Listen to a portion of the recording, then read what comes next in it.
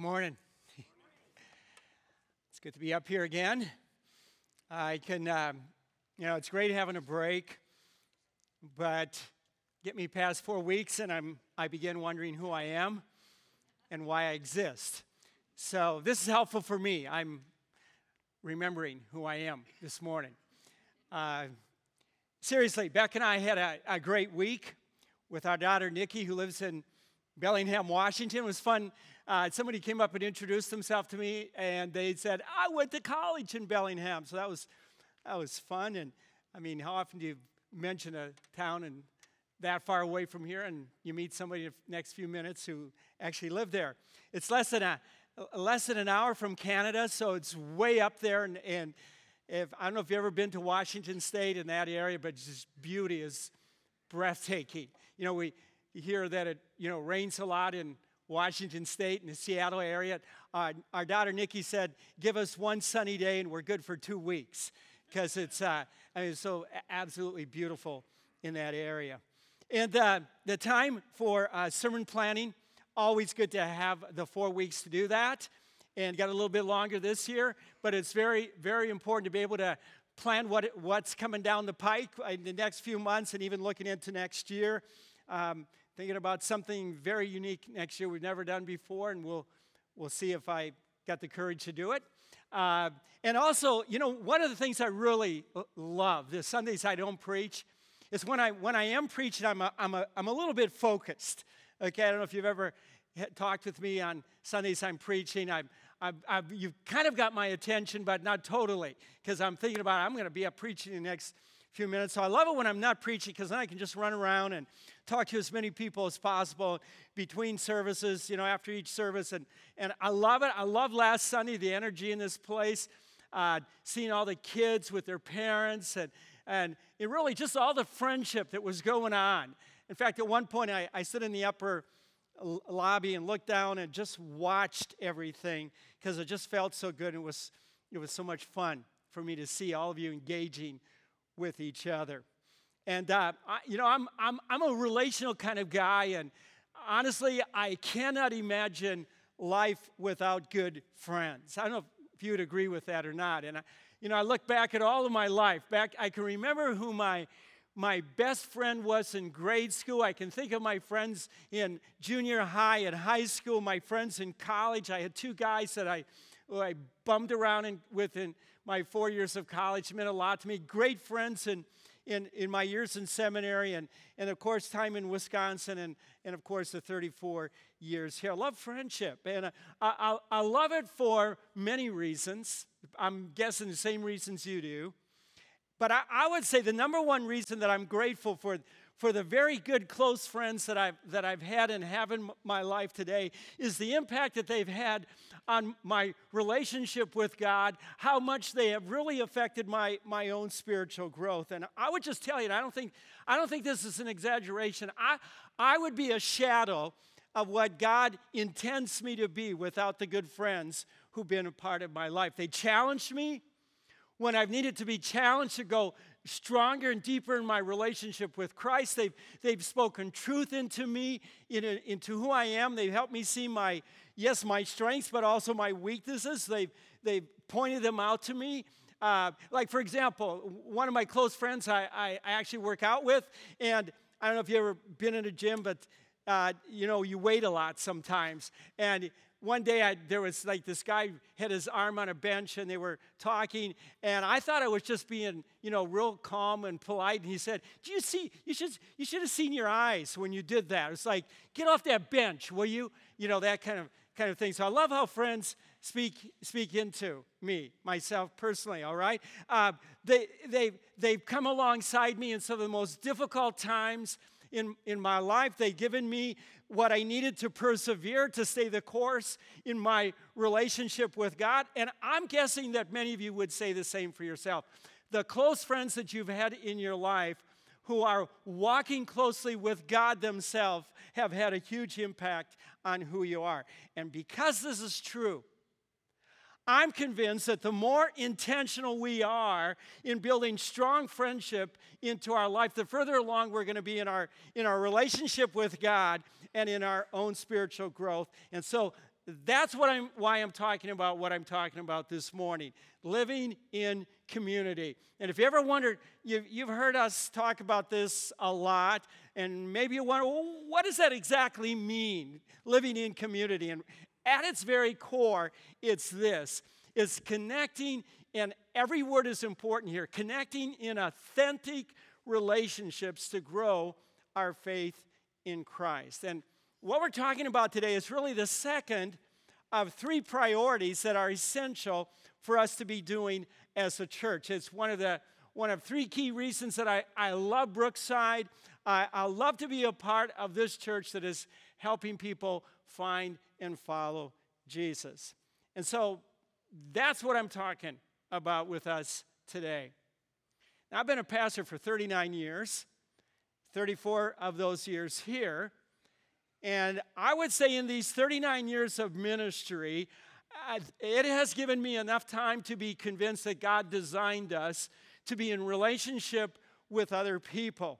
And it's through living in relationship, in community with other believers, that you and I are best positioned to grow spiritually. I've had 39 years to see how true this is. And that's why I do absolutely everything I can to convince people to be a part of a small group. And I would even say this, okay?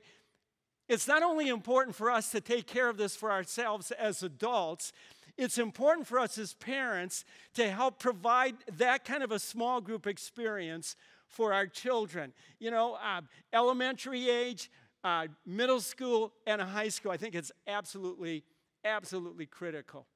I don't know if you realize or not, but small groups have been a critical part, an essential part of our middle school ministry and our high school ministry for many years now. And now, as our children's ministry has looked at this, they are recognizing that it's even important for our elementary children.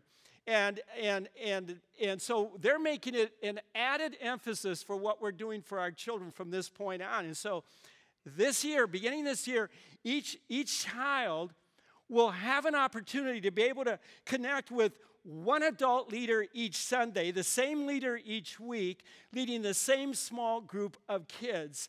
A leader who knows your child's name, who genuinely cares about them and knows what's going on in their lives. And so we're talking about someone who can partner with you as parents to invest strategically in the lives of your children over time. And so I believe it makes your child's time here on Sunday mornings all that much more important. And I would also say, and Michelle and Beth and Carrie and everybody involved in our children's ministry would say, that's an added important reason for you to come the same time every Sunday so that your child can have the same leader and be in the same small group of kids and build that kind of a friendship.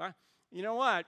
Be a parent long enough and you understand how important friendship is in the lives of your children. I mean, without doubt, it is critically important for their own lives. And so what I'm going to say this morning is not only true for us adults, it's true for every single one of us, whatever age we are, okay, and whatever season in life we are. And so there's three reasons, and I'm going to talk through with you today, that I'm convinced that a person should be a part of a small group. And before I begin that, I just want to say this, because I kind of wondered, like, maybe I should have said this first service. So I'm going to say it this service. I think I've got two audiences out here this morning. I got those of you who are convinced. I convinced you years ago to be in a small group, and you've been in a small group for years, and so you might just be thinking, I don't think I need this sermon today.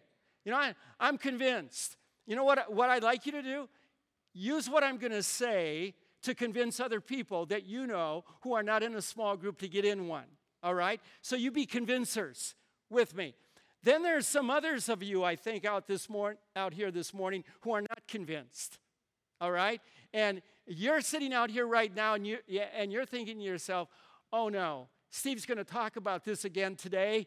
He has not been able to convince me yet. I wish I would have stayed home. So what I'm going to do today, what I'm going to say right now is I'm going to do my best to try to convince you, all right? And I hope I win this one. I hope I finally win it out with you. So here's reason number one to be in a small group. To help you reach your fullest potential. And I don't mean potential in some kind of a self-serving way where it's all about you being what you want to be and getting what you want to get. What I'm talking about is reaching the fullest potential of what God wants you to be as a person and what God wants to do through you into the lives of other people. It's for you to become everything that God created and redeemed you to be. See, the truth is, everybody, here's the truth. Put yourself in a small group setting, and you're giving yourself the opportunity to have your life impacted for good and to impact the lives of others in a powerful way. Now, I just want to clear something up here right now with what I'm talking about with small groups this morning. I'm not talking about a small group where everybody just comes together with kind of a flippant, like, I don't really care that much, and I just want to socialize and just have fun, kind of get together. I'm not talking about that kind of a small group. I'm talking about a small group of people who are very, very intentional about what they're doing. I'm talking about a small group of people where you come into that group and you're saying to everybody in that group, I want you to be a catalyst for spiritual growth in my life, and I want to be a catalyst for spiritual growth in your life. In a certain sense, I'm saying, think of yourself as an Olympic team training for the Olympics. Except what we're talking about is something far more important than the Olympics. We're talking about preparing ourselves to become more like Jesus Christ and to preparing ourselves, equipping ourselves to be able to serve in the mission that Jesus Christ has given us. And so I'm talking about getting into a small group and you yourself helping make that group that way, a group that's very intentional about what we're all about as followers of Jesus Christ. Now, there's several things I think of with this, all right? One of the things that I've found in life is that I can benefit a whole lot from other people's wisdom. One of the things I have realized in living my life is that I don't know everything. So I would say to you, there is a whole lot more power in wisdom that is brought together, shared wisdom, than solitary wisdom. We all need the wisdom and perspective and experience of other people to speak into our own lives. That's a huge part of what we're talking about, why small groups are so important, why they can help you reach your fullest potential. The other thing is being challenged by other people makes all the difference. Ever notice that? How if you have somebody challenge you to do something, you rise to the challenge. Beck and I have always gotten a charge out of the difference in our two kids. Greg always loved a briefcase idea. You know, someday going to put on a suit and work in an office. Nikki, not so much. Very much the opposite. Nikki is totally into the outdoors. That's why she lives in Washington State, okay? She does the whole 9 yards of, she does, you name it, she does it outside. So one of the things that we did when we were up with Nikki is Nikki and I did a hike up a mountainside. A little bit better. It was almost like an hour and a half hike that we did. And she kind of forewarned me on it a little bit. And that, Dad, it's not going to be like level, okay, ground. And but she said, it's not going to be as bad as what I normally do, all right? And so we started this thing, and I'm going, oh, boy. I mean, this is not going to be. And Nikki is like in absolutely incredible shape. So she's like, she told me after, she said, Dad, I do a hike with other people that is, much steeper than this, but I carry like a 45, 55 pound backpack besides. when I'm doing it. I'm really. So my whole deal with that hike with her is I didn't want her to think I was doing as badly as I was really doing. You know, my head was spinning, my heart was just pumping like crazy, but I timed myself with this thing like, I'm going to get as far as I can get each time before I say I need a rest. Because I wanted to rise to the challenge so Nikki wouldn't be able to give that look, kids give you, no matter how old they are, okay? Here's the other thing that is so good about small groups. There is a strength that comes into our life when we have a sense of belonging with other people, where we know that we're not doing life alone, that you've got a small team of people who are there for you, cheering you on in your life.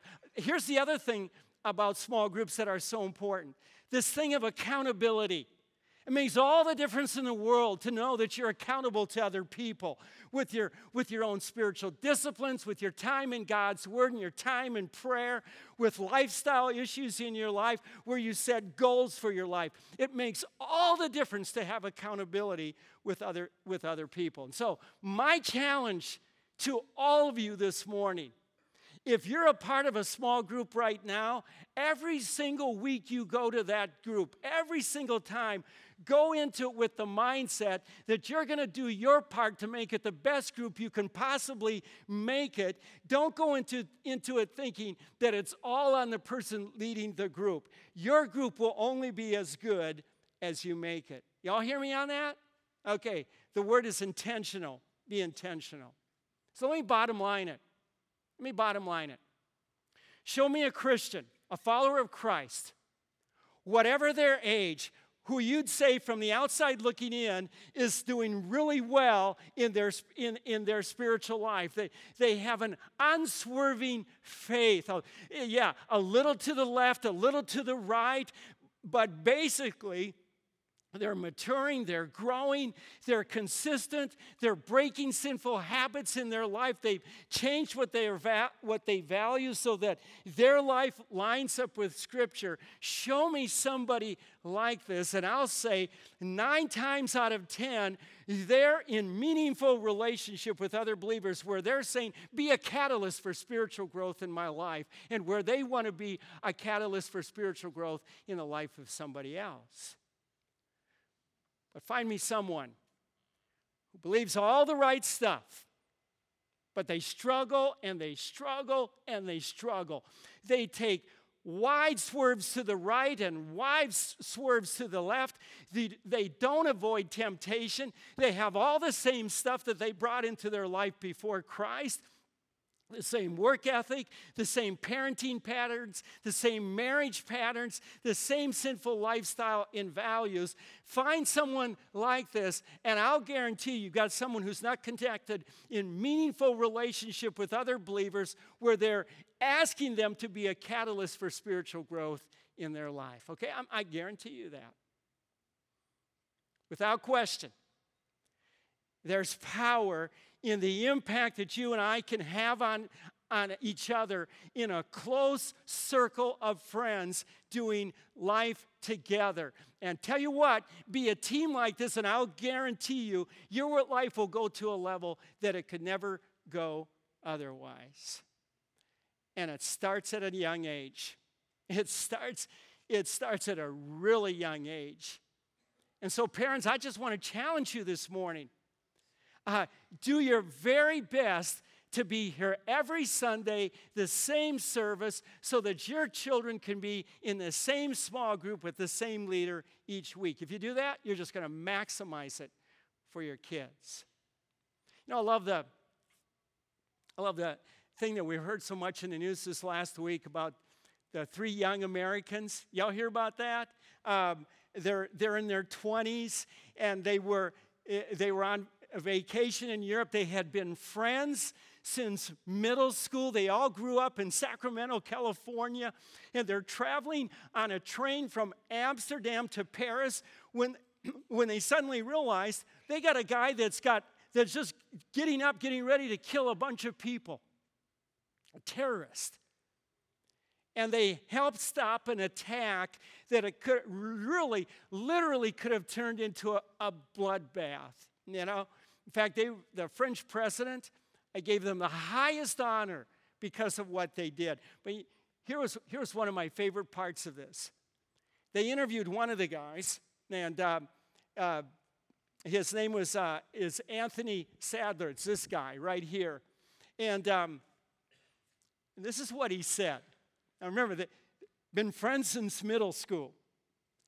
He said, I saw Spencer get up, and I saw Allie get up, and those are my close friends, and I couldn't let them go alone. I just love that.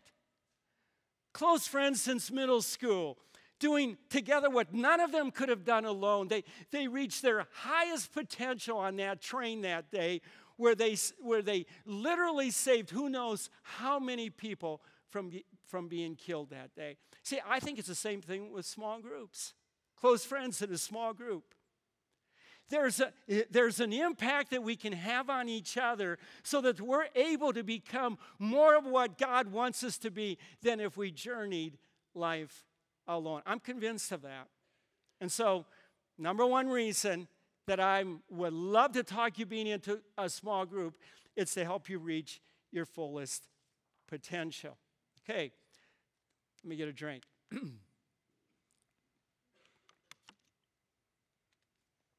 Number two, to provide the support you need through hard times. Okay? To provide the support you need through hard times. Again, not only for yourself, but also for your kids. Because the fact is, challenges in life, hard times come at a very early age. Wouldn't you agree? You can remember that, can't you? When you were a kid, and you can remember it in the life of your child. Remember the first time your son or daughter came in crying into the house because they've been bullied by somebody else? Anybody ever go through that? Well, if anyone's ever been in a small group, and if you've ever gone through a hard time, you understand the importance and truth of what Solomon wrote in the 4th chapter of an Old Testament book by the name of Ecclesiastes, where he made this statement. He said, 2 are better than 1, because if either of them falls down, one can help the other up, but pity anyone who falls and has no one to help them up. Let me ask you, have you ever seen anyone fall financially and they had no one to help them up? Have you ever known a couple who fall in their marriage and they have no one to help them up? Have you ever known a parent who's going through a very hard time with their child and they have no one and they're falling? I mean, they're falling apart because of it, and they have no one to help them up. Have you ever known anyone who's going through a serious physical illness and they have no one to come alongside them and help them up? Perhaps it's even better to ask this question. If something were to happen in your life that would cause you to fall, do you have someone who would help you up? Do you have more than one person who would help you up? Solomon takes this even further. He goes on and he said, though one may be overpowered, 2 can defend themselves. Tell you what, everybody, at some point in your life, because of something you didn't anticipate in your life, you'll feel overwhelmed. And Solomon's saying that when this happens, and this kind of thing that just kind of comes around the corner and gets you, and you're feeling overwhelmed by it, he said, you're going to respond a whole lot better if you have somebody walking through those circumstances with you.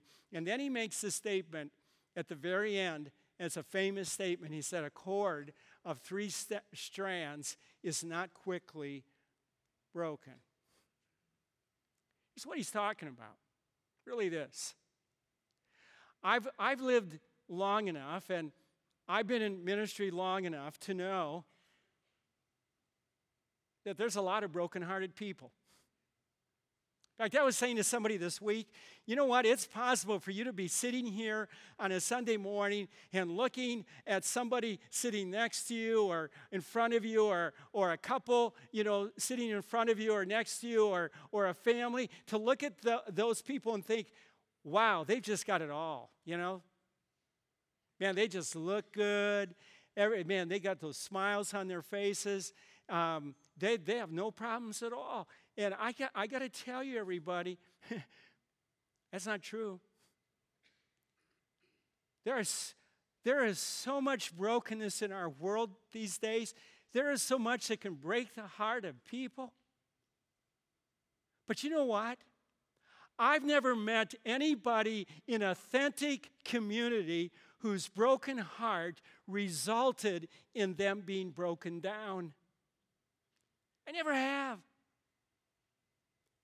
And I can say something to you this morning that I could not have said with as much confidence as I have now before our son Greg died 4 years ago. In fact, this next week, September 3rd. Becky and I are brokenhearted, and we will always be brokenhearted. That'll never change for us. But because Becky and I have lived in community with other believers, we're not broken. We're not broken down. All because there were people with us from our small group the day we found out Greg died. And there have been close friends supporting and caring for us every day since. In fact, you know what, this morning? A very close friend, somebody who's in a small group with me, sure enough, I got a text because he knows what's coming for me this week. Just simple little text saying, praying for you, Steve. And here's what's key about this, everybody. They were already a part of our lives so that they were there for us when we needed them the most. Do you understand what I was saying? They were already a part of our lives. And so what Becky and I experienced in that day 4 years ago and what we've been experiencing ever since, with all of my heart, I want every person in this church to experience. I want all of you to have a small group of friends who will come alongside you when you're facing those hard times in your life. I'll never forget, a number of years ago, someone in our church involved in a very, very serious, life-threatening accident. And I found this out after, that when this person was asked if there was anybody that should be called, I was the only person, they said. And you might think, well, man, you must have felt really good about that. And yeah, I'm glad that they felt like they could call me, but I felt also just very sad because I realized I was the only person in his life.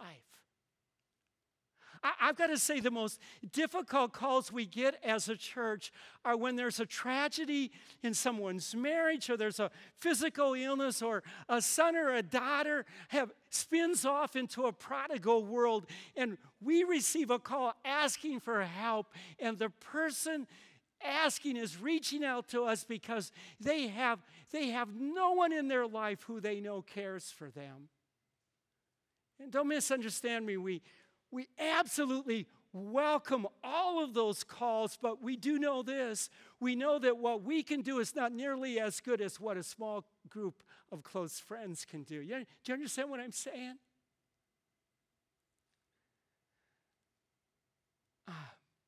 So 2 very good reasons to be in a small group: to help you reach your fullest potential and to provide the support you need through hard times. And here's the third reason: to have a safe place to be real.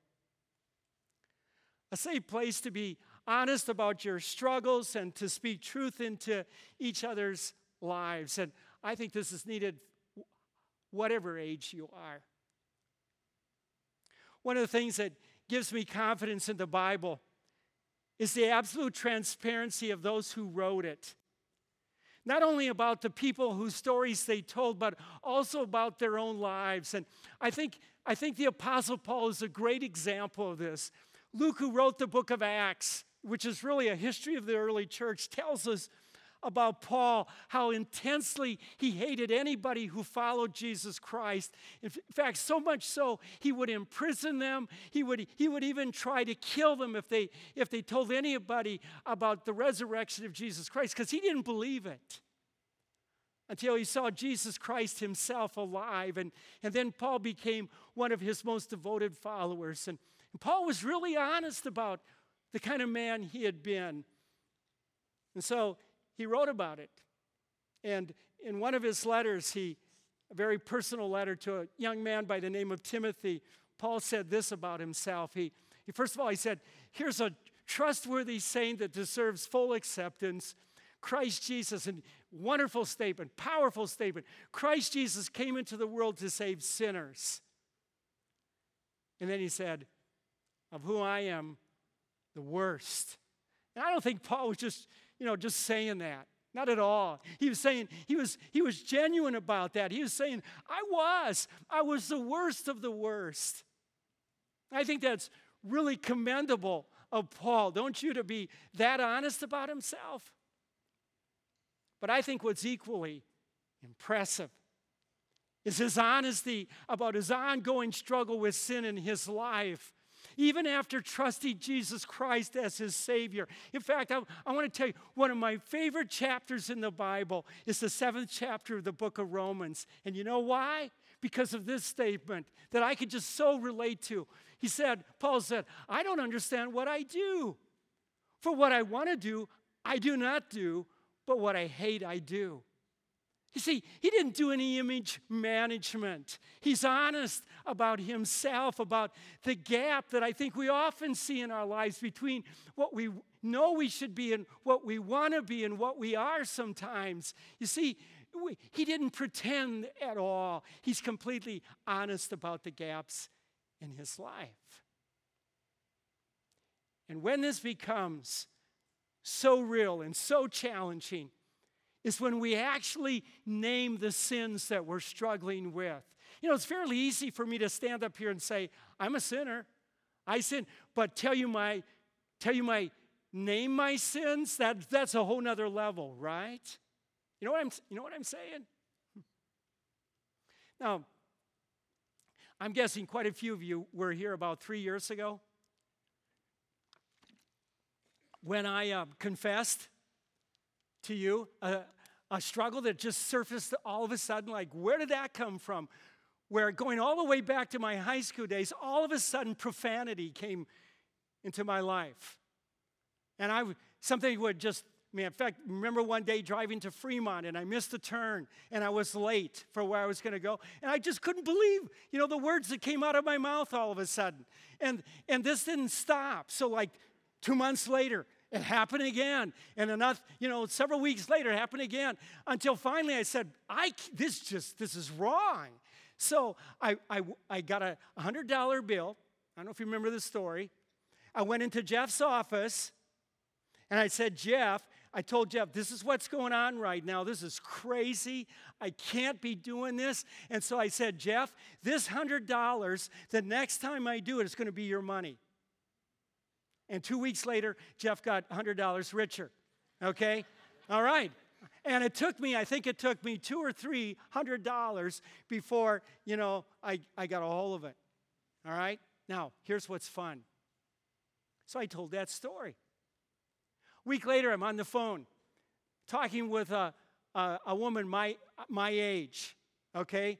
Sophisticated, a mother, a grandmother, mind you, a grandmother, very prim and proper. And you know what she told me? She said, Steve, I've got to tell you, you might find this surprising, but I have a huge struggle with profanity. I said, you're kidding me. Oh, she said, I do. She said, and it's not small stuff. It's not little words. You're talking the worst. And she said, I even use them at my grandchildren when I get upset at them. And I said, you're kidding me. I was like, you.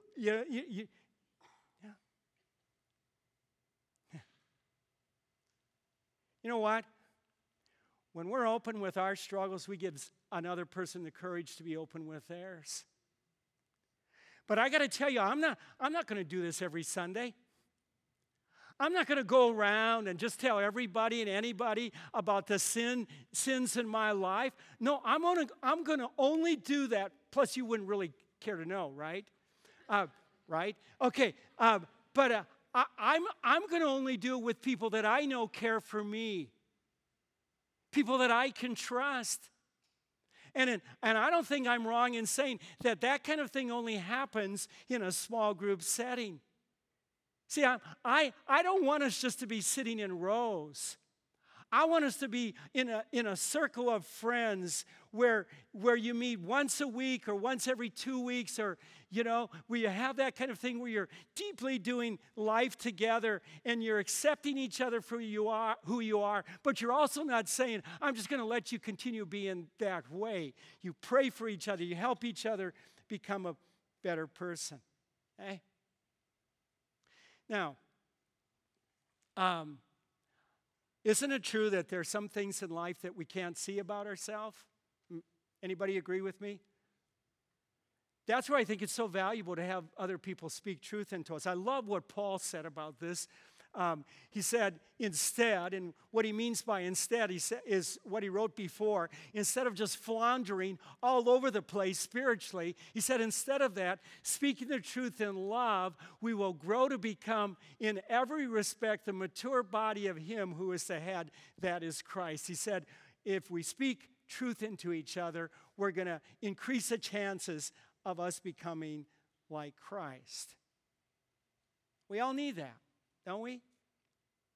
We all need somebody to speak the truth into us. But I got to tell you, everybody, I'll be honest with you, I just don't want just anybody to be speaking the truth. If you're a stranger, if I don't know you, if we don't have any relationship, it's going to be really hard for me to listen to you speaking truth into my life. But if you're a close friend, it's a lot easier. Okay? So, that's what we're talking about this morning. 3 reasons, good reasons to be part of a small group, to help you reach your fullest potential, to provide the support you need through hard times, and to have a safe place to be real. Okay? Now, I'm convinced all of us want to do better. All of us want to serve Christ if we're believers, if we're followers of Christ. And we do. We want to become more like him. No question about it. But you know what?